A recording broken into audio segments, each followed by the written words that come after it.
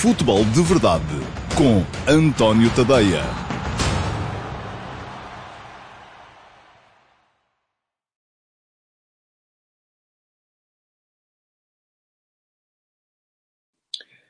Olá, bom dia a todos, eu sou o António Tadeia, este é o Futebol de Verdade de segunda-feira, dia 12 de outubro de 2020, edição grandemente dedicada àquilo que foi ontem o França-Portugal, jogo da terceira jornada do grupo de Portugal na Liga das Nações, e do qual Portugal saiu vivo, não é? Pelo menos isso pode dizer-se. Enfim, mesmo que perdesse não sairia morto, mas saiu vivo e com boas perspectivas de ter alta muito em breve, porque o empate deixa Portugal, enfim, com a vantagem de receber a França em casa. Para já vai ter também um jogo fundamental na próxima quarta-feira em Alvalade contra a Suécia, no qual uma vitória é absolutamente imprescindível. A Suécia vai precisar daquele jogo também, porque já começa a haver a corda a apertar à volta do pescoço, a imaginar que está encaminhada para descer de divisão nesta Liga das Nações, passar para o segundo escalão, e provavelmente é isso que lhe vai acontecer, enquanto que Portugal precisa mesmo de ganhar para não só manter a pressão em cima da França. Portugal neste momento tem vantagem na diferença de golos sobre a França, já empatou no terreno do adversário, vai receber esse grande adversário na luta pela qualificação em solo português, mantendo esta diferença de golos vantajosa, bastará então um empate nesse jogo contra a França, que não é na última jornada, é na penúltima. Depois, na última jornada, Portugal terá um jogo muito, muito complicado, provavelmente em Zagreb contra a Croácia.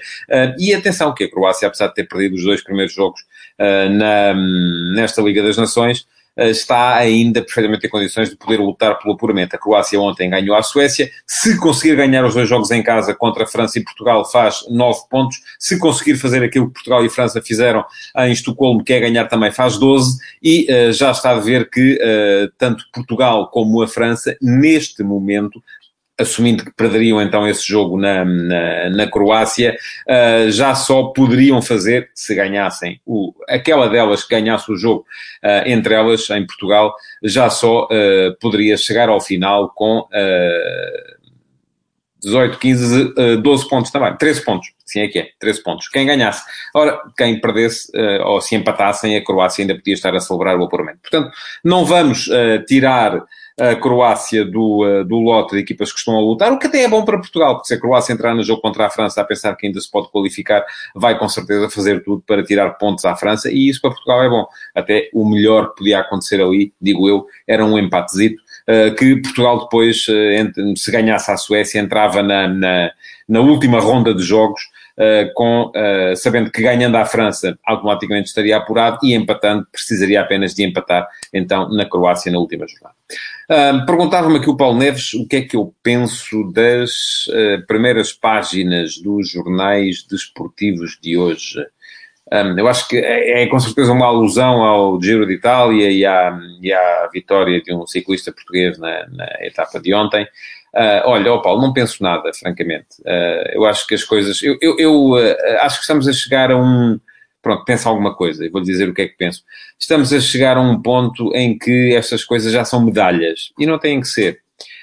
Eu sempre achei que as primeiras páginas dos jornais, e enquanto tive alguma responsabilidade nisso, tentei fazer assim, têm que refletir a importância dos acontecimentos, e a importância também tem a ver com a modalidade e com o número de pessoas que seguem essa modalidade. Portanto, se quer que lhe diga, eu acho que o Giro de Itália, apesar de termos um ciclista português com a camisola rosa há uma série de dias, mas é uma coisa que tem passado muito ao lado da maior parte das pessoas em Portugal. E você diz-me assim, mas passo ao lado porque os jornais não refletem. E eu digo-lhe que não é bem assim. Passo ao lado porque não é uma coisa a que as televisões deem muita importância hoje em dia. Cada vez menos são os jornais que marcam a atualidade, e aprecio, enfim, achei graça à iniciativa do Jornal A Bola, que fez primeira página partilhada entre a vitória na etapa do Giro de Itália e o jogo da Seleção Nacional ontem em França, mas, com o devido respeito, se quer saber a minha opinião, acho que num dia em que jogam campeão do mundo e campeão da Europa num jogo oficial de seleções de futebol, a não ser que houvesse um português a ganhar o Giro de Itália, não era uma etapa, era a ganhar o Giro de Itália, acho que a balança penderia, na minha opinião, sempre para o lado do jogo da seleção de futebol. É a minha opinião. Enfim, eu não tenho que fazer lei relativamente a estas coisas. Eu não faço lei sequer em relação àquilo que ainda assim vou comentando. E a propósito disso, também gostava de partilhar convosco um ou dois estados de alma relativamente àquilo que se passou ontem. Já estou, conforme sabem, eu cada vez que faço os comentários no jogo de futebol em direto na televisão, já sei que, enfim, se a seguir passo nas redes sociais, é um festival de bater no ceguinho, sendo que o ceguinho sou eu, que não percebo nada daquilo que estou a dizer, e ontem não foi exceção, como é evidente, não é? Agora, o que eu gostava de assinalar aqui é que um dos temas mais fraturantes do comentário ao jogo de ontem, que fiz com todo o gosto ao lado do Alexandre Albuquerque, foi se nós dizíamos Félix ou Félix. Excelente, não é? Eu acho extraordinário um país que não tem mais nada com que se preocupar. Epá, é fantástico. Acho ótimo, não é? Eu, por acaso, vou partilhar convosco uma coisa. Houve um jogo, acho que foi na Lituânia, em que as indicações que nós recebemos, na altura eu estava com o Manuel Fernandes Silva, foi que a posição oficial da RTP seria dizer Félix. Porque a pronúncia correta do nome seria essa. E eu toda a vida disse Félix, e inclusive toda a vida disse Bagão Félix, quando me referia ao antigo ministro e antigo dirigente do Benfica. Fui confrontado com declarações do próprio Bagão Félix a dizer que não se dizia Félix, dizia-se Félix. E então nesse jogo eu e o Manuel Fernandes Silva dissemos Félix. Foi uma festa. Agora, o que eu acho, entretanto, parece que já se chegou à conclusão que ambas as pronúncias são corretas. Tanto se pode dizer, enfim, Bagão Félix continua a dizer que se diz Félix, o João Félix, que também é enfim, eu não me lembro de ver nos programas da Edith Estrela, nem a um nem ao outro, mas também parece que é um especialista na pronúncia da língua portuguesa, garante que é Félix. E então eu optei por fazer a vontade aos dois. Quando falo de Bagão Félix, digo Bagão Félix. Quando falo do João Félix, digo João Félix. Mas parece que está uma nação toda, no Twitter e no Facebook, preocupada com a forma como eu digo o nome do João Félix. Ou do Bagão Félix. Pronto. Assim ficam todos satisfeitos. Acho que as duas coisas são corretas, apesar de haver aí muito talibã, muito fundamentalista, que acha que não. Que a única forma correta é aquela que eles dizem. E pronto, e esses ficam satisfeitos na mesma. Outra coisa. Porque João Félix parece que tem, de facto, esse dom. É um jogador que eu aprecio, e acho que foi dos melhores da equipa de Portugal ontem, mas tem esse dom de conseguir... é um jogador de redes sociais. Porquê? É um miúdo ainda, não é? Está a aparecer agora, está a aparecer nesta realidade que as redes sociais, esta realidade de rebanho que as redes sociais nos impõem, em que nós estamos sempre... enfim, é bom que vocês percebam como é que isto funciona. Até há documentários no Netflix sobre esse tema. Isto funciona assim. Vocês vão colocando gosto numa publicação e não colocam noutra. E a partir do momento em que colocam gosto numa publicação e não colocam noutra, por isso é que eu estou sempre a pedir para vocês colocarem gosto no futebol de verdade. Porque se colocarem gosto no futebol de verdade, é muito provável que as pessoas que pensam como vocês, os vossos amigos, sejam expostos também à emissão do futebol de verdade.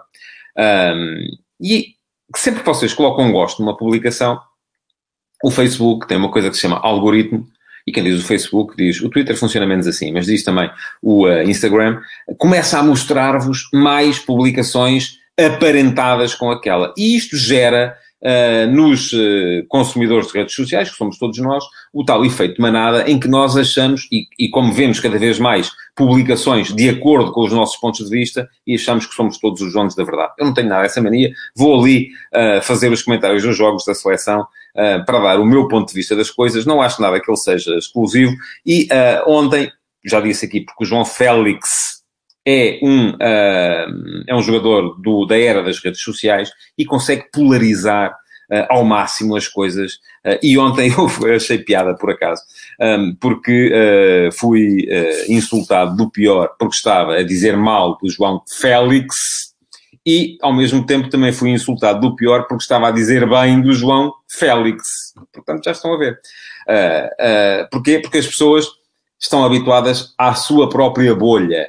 Só reconhecem aquilo que está dentro da sua própria bolha e a partir do momento em que há alguma coisa que está fora dessa bolha, vai de insulto. Eu não me chateio a nada que discordem de mim e que apareçam nas minhas redes sociais a discordar de mim. Já me chatei um bocadinho quando me chamam nomes. Isso não é uma coisa que não gosto. Pronto, já estou como o Almirante Pinheiro de Azevedo. É uma coisa que me chateia. E não devia chatear-me, mas chateia-me um bocadinho. Aliás, esta polarização também está um bocadinho, e eu quero entrar no futebol muito rapidamente, mas quando puxam por aqui é um tema que eu gosto particularmente de falar e por isso acabo por falar demais. Esta polarização também se reflete um bocadinho em outros dois grupos, que são aqueles que gostam da seleção e aqueles que acham que a seleção é uma verdadeira trampa. O que é que acontece? Estão lembrados do início do jogo? Há aquele lance do Rúben Dias sobre o Olivier Giroud. Rúben Dias dá com o cotovelo na nuca do Giroud, faz sangue. O árbitro mostra logo o cartão amarelo. Eu, numa primeira imagem, não me tinha percebido daquilo que tinha sido a pancada do Rúben Dias no Giroud. Achei que o árbitro estava a mostrar o amarelo ali para segurar o jogo. Depois de ver o lance, acho que disse que o amarelo se justificava perfeitamente e até se calhar, se não fosse tão cedo no jogo, até podia ter um cartão de outra cor, porque foi uma entrada mesmo para intimidar. E imediatamente as duas bolhas se soltaram. Uns a dizer, estás sempre a destruir a seleção, não tens vergonha, se fosse um gajo da França tu não dizias isso e tal. E com outros impropérios pela frente. E do outro lado, o grupo dos que não gostam da seleção a dizer assim, então não se está mesmo a ver que isso tinha que ser expulsão? Pronto, já estão a ver, não é? E com os mesmos impropérios. E entretanto continuamos nisto. Bom, vamos falar de futebol. Porque é para isto que o programa serve e já enchi aqui um bocadinho de chouriço com coisas que se calhar não vos interessam tanto quanto isso, mas que a mim me interessam. Bom, eu acho que Portugal jogou bem ontem contra a França. Gostei da forma como Portugal entrou no jogo. É verdade que o plano de jogo de Portugal era, sobretudo, impedir a França de jogar. E eu percebo isso, porque depois daquilo que nós vimos no Espanha-Portugal, sobretudo naqueles primeiros 20, 25 minutos, em que Portugal soltou os seus jogadores mais criativos, deixou-os andar ali um bocadinho à vontade, não é? E isto acaba por gerar uma desorganização tremenda que a Espanha aproveitou, e eu expliquei isso aqui no Futebol de Verdade, quinta-feira passada, acabou por gerar uma desorganização que a Espanha aproveitou para mandar no jogo.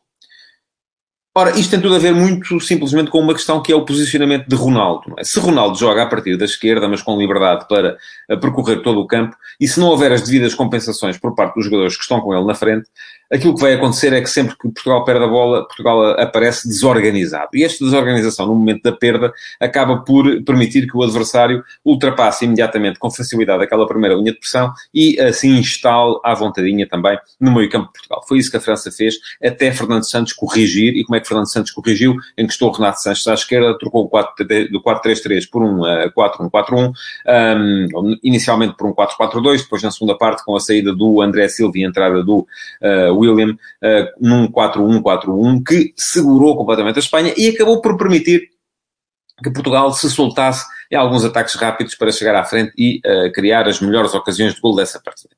Ora, ontem, olhando para a forma como Portugal entrou, os primeiros 4, 5 minutos, parecia que íamos ter a repetição desta organização. Porque Ronaldo começou na esquerda, o João Félix começou no meio como ponta de lança mais móvel. Pergunta-me o Luís Medeiros se o 11 inicial me surpreendeu. Não me surpreendeu. Eu, aliás, tinha dito que a única dúvida era se jogava o João Félix ou se jogava o Jota. Enfim, surpreendeu um bocadinho a entrada do Nelson Semedo, posso dizer, porque estava à espera que fosse o João Cancelo, mas também foi porque estava pouco atento a um pormenor, que foi o facto do João Cancelo ter feito os 90 minutos no jogo contra a Espanha, e de facto faz sentido, porque o Nelson Semedo até já estava a jogar no Wolverhampton, e o João Cancelo tem estado lesionado. Portanto, acho que não me surpreendeu o 11. Mas estava a dizer que depois desse início, Portugal mudou.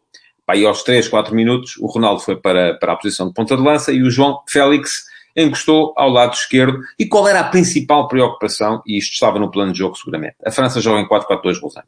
Joga com os 4 médios.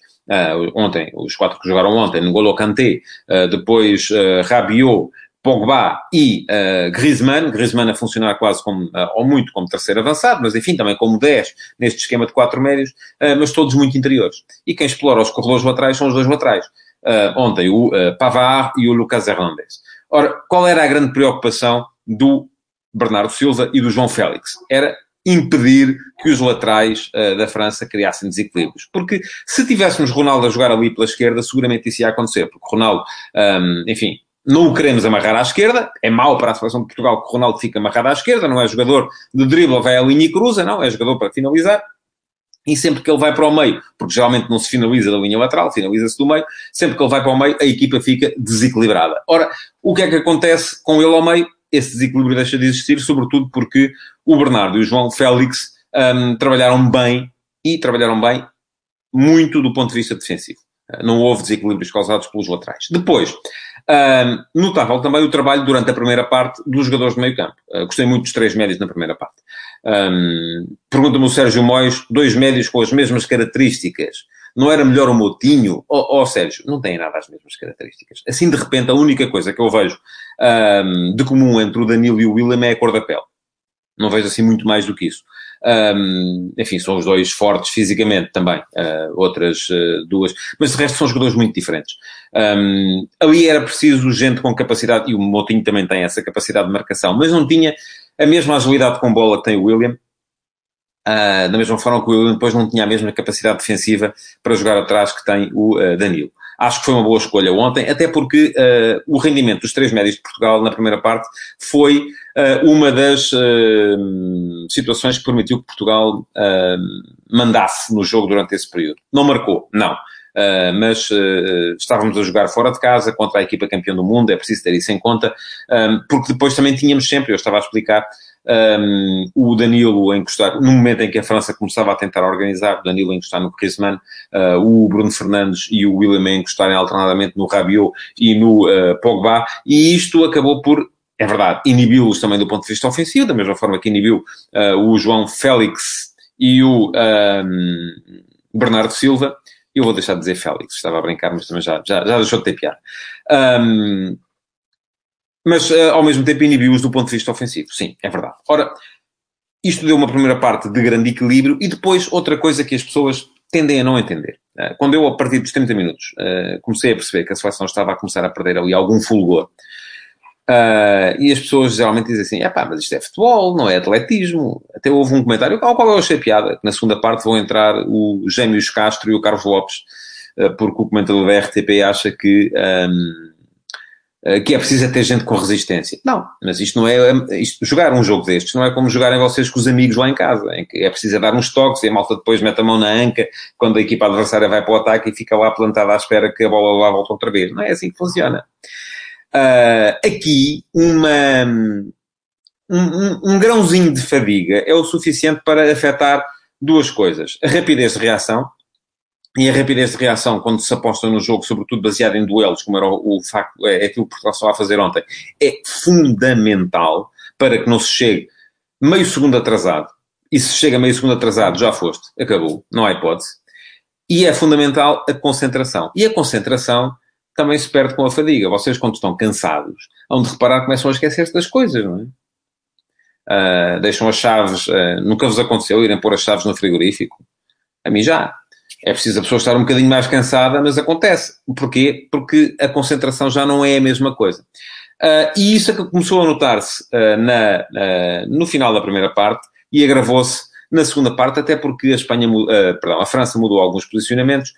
O Griezmann deve ter ouvido das boas do Didier Deschamps ao intervalo, porque começou a aparecer muito mais móvel, muito mais a ir à procura do espaço, nas faixas laterais, a vir atrás, não ficar ali apenas a dar-se à marcação, e isso acabou por influenciar muito o jogo, e a França também meteu um bocadinho mais de agressividade. Ora, isto chama a atenção para um pormenor que tem a ver com o formato desta Liga das Nações, sobretudo neste contexto pandémico.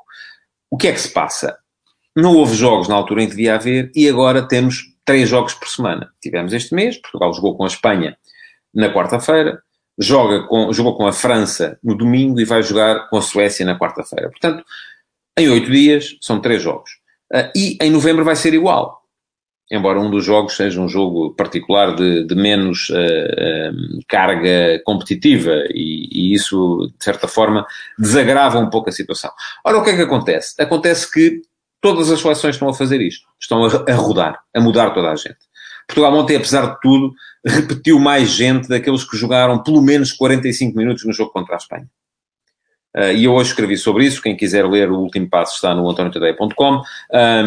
Houve, já não vou dizer aqui o número de cor, porque se calhar vou me enganar, mas acho que foram 6 jogadores de Portugal que tinham feito pelo menos 45 minutos, que ontem foram titulares.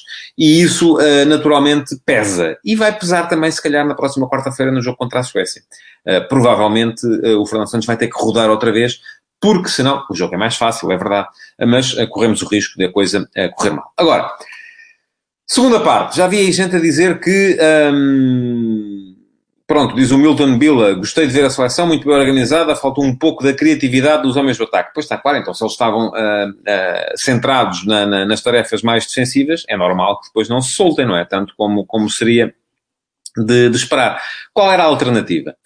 A alternativa era ter a seleção como jogou no início do jogo contra a Espanha e provavelmente nem bola tínhamos. Porque é preciso as pessoas terem em conta que não jogamos sozinhos.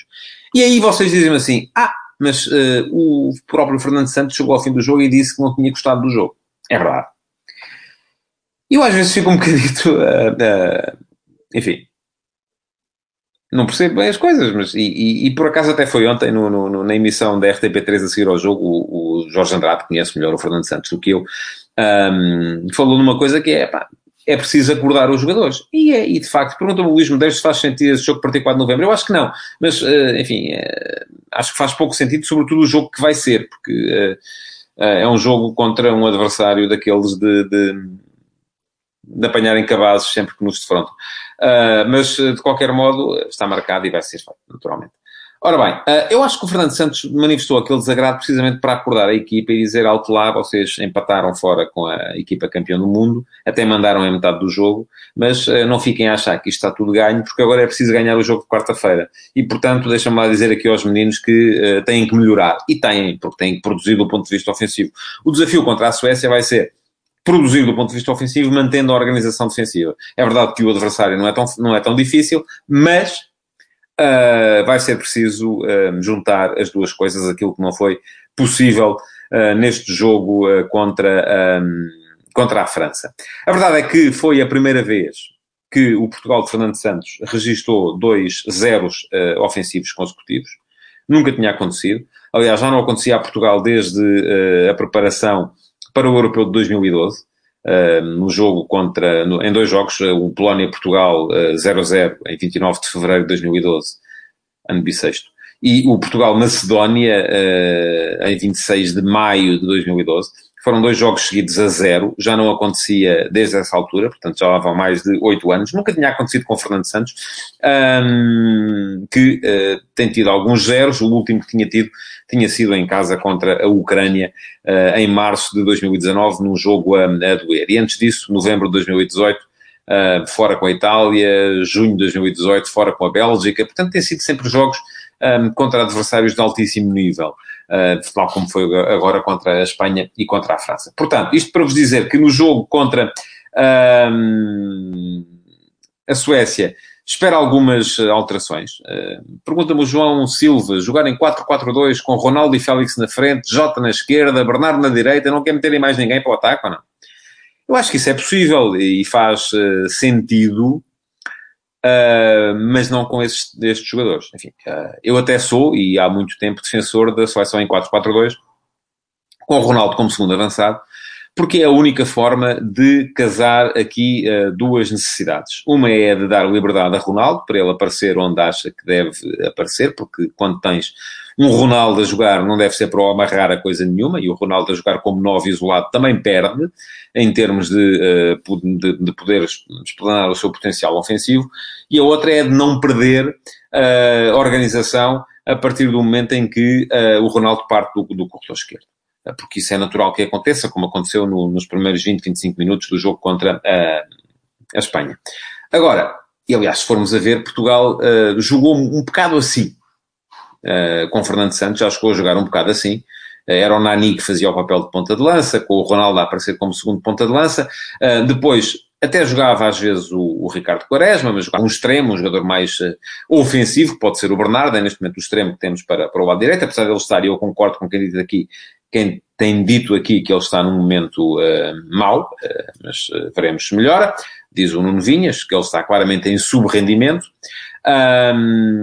E pergunta-me porque é que Santos o mantém no 11 com tão boas alternativas no banco. Nuno, porque há jogadores, eu já disse isto aqui na semana passada, há jogadores que, não é que joguem por decreto, mas está-se sempre à espera que eles melhorem, porque têm qualidade para isso, e o Bernardo é um desses jogadores na seleção, é daqueles que é quase sempre titular. E depois, também porque o Bernardo dá à equipa a capacidade para jogar com o ritmo de jogo, coisa que muitos dos outros não dão. O Jota não dá, por exemplo. O Jota é um velocista, ponto. Rafa é um velocista, ponto. Os outros extremos que Portugal tem são extremos puros. São aqueles extremos para acelerar o jogo. Bernardo, tanto acelera como abranda. E isso é importante para a equipa conseguir segurar-se. Ora bem, eu ia dizer, até podia ser o Bernardo, mas depois o outro extremo, do outro lado, o outro médio-ala, tinha que ser um jogador que ajudasse a estabelecer equilíbrios no meio campo. Isso aconteceu, por exemplo, com João Moutinho, nos tempos de Paulo Bento. Já aconteceu com o João Mário, no Campeonato da Europa de 2016. Enfim, aconteceu com o Renato também, que não podia ser um dos dois médios e aparecia como terceiro médio, colado a uma das alas, mas sempre com a missão de conseguir ajudar e de fechar. Portanto, na maior parte dos jogos contra equipas mais fracas, não acontecem nesta Liga das Nações. Até admito que sim, que Portugal possa jogar com esta solução, Ronaldo, Félix na frente, Ronaldo, André Silva, enfim, seja o que for, e depois com dois jogadores claramente ofensivos nas alas, que podem ser Bernardo, Félix, Bernardo, Jota, Jota e Félix, enfim, podem entrar para ali o Rafa, temos muitas alternativas, de facto. Mas nos jogos contra equipas mais complicadas, acho que não. Porquê? Porque é preciso manter equilíbrios e Portugal precisa disso porque apesar de sermos uma equipa forte, não somos uma equipa que joga sozinha. Estava o Milton Bill a dizer que gostou de ver o Semedo, também gostei. Aliás, eu acho que o jogo de Portugal foi marcado por períodos alternados de predomínio de alguns jogadores. Gostei muito dos médios na primeira parte, já o disse, porque equilibraram muito bem. Impediram a França de jogar. Danilo, William, Bruno Fernandes, mais os dois primeiros, mas também o Bruno. Gostei muito da última linha defensiva, Nelson Semedo, sempre atento e bem. Os dois centrais impecáveis durante a segunda parte. O Rafael Guerreiro, se calhar, uns furos abaixo. Mas também foi daqueles que mais jogou no jogo contra a Espanha. Vamos ver se não é uma questão de fadiga. E eu duvido mesmo que ele jogue na partida contra a Suécia. Mas vamos ver se há confiança de Fernando Santos nas alternativas, ou se pode até, inclusive, jogar com o Cancelo à esquerda. A alternativa é Sequeira, porque é ele que lá está. E gostei do Rui Patrício, absolutamente sem erros e impecável no momento em que foi chamado, e há uma defesa soberba naquela vez em que o Mbappé dá um nó cego no Danilo e aparece na cara do guarda-redes, e gostei dos homens da frente, sobretudo pelo trabalho defensivo, é verdade, não foi tanto por aquilo que fizeram em termos ofensivos, mas o trabalho defensivo foi importante. Portanto, basicamente gostei da seleção. Agora é preciso dar o salto em frente e fazer um jogo melhor do ponto de vista ofensivo já na próxima partida. Perguntou ao José Fidalgo se o Rúben Neves a jogar a 6 em vez de Danilo pode vir a acontecer. Tem melhor saída de bola, é verdade. É um criativo a jogar a partir de trás, é verdade. Danilo peca muito no passo a sair a jogar, é verdade. Rúben é um 6 por natureza, convém lembrar, é verdade também. Tudo isto é verdade. Há uma coisa que o José Fidalgo não disse e também é verdade, é que o Danilo defende melhor do que o Rúben Neves. E quanto a isso, se Fernando Santos gosta de ter, e eu ainda ontem por acaso brinquei com isso, o critério fundamental para escolher o 6 não é se ele é capaz de funcionar como terceiro central. Não pode ser. Porque senão começamos a jogar com o 6 a terceiro central, com os centrais a jogar a guarda-redes e o guarda-redes atrás da baliza. Não dá. Agora, aquilo que me parece também é que há jogos, e o Dante era um deles, em que o 6 precisa de ter uma elevadíssima capacidade defensiva e, apesar de tudo, acho que o Danilo tem melhor capacidade defensiva do que o Rúben Neves. E é um bocado por isso que ele está um bocado mais fora das escolhas. Bom, com isto tudo, a seleção levou-nos longe. Já estamos quase a chegar à hora de fecho. E vou deixar os outros temas que estavam previstos para hoje, a saber, até para ver se confirma, a contratação de João Henriques como treinador do Vitória Sport Clube e a abordagem a mais equipas do mercado da Liga. Temos até sexta-feira, para falar das equipas que faltam. Ainda faltam 11, portanto vamos ter terça, quarta, quinta, sexta, 4 dias, 3 por dia. Em princípio conseguimos chegar lá. De resto, quero agradecer por terem estado aí desse lado. Pedir-vos para colocarem o tal like, já sabem, não é? Que é para o Futebol de Verdade aparecer às pessoas da vossa bolha. E aí, aqueles que, se vocês acham que eu não percebo nada disto, isto vai aparecer a mais pessoas que acham que eu não percebo nada disto. E é giro. É por isso, é um bocado por isso também. Pronto, queria pedir-vos então para colocarem o vosso like, para partilharem esta edição do Futebol de Verdade e para deixarem perguntas, questões, porque apesar de não terem sido respondidas durante o direto, podem ainda vir a ser respondidas depois no Q&A do próximo sábado, porque isto funciona assim. Hoje nem expliquei, mas então ainda me tinha alongado mais naquela fase inicial. Muito obrigado então por ter estado aí. Até amanhã. É mais um Futebol de Verdade. Futebol de Verdade, em direto de segunda a sexta-feira, às 12h30.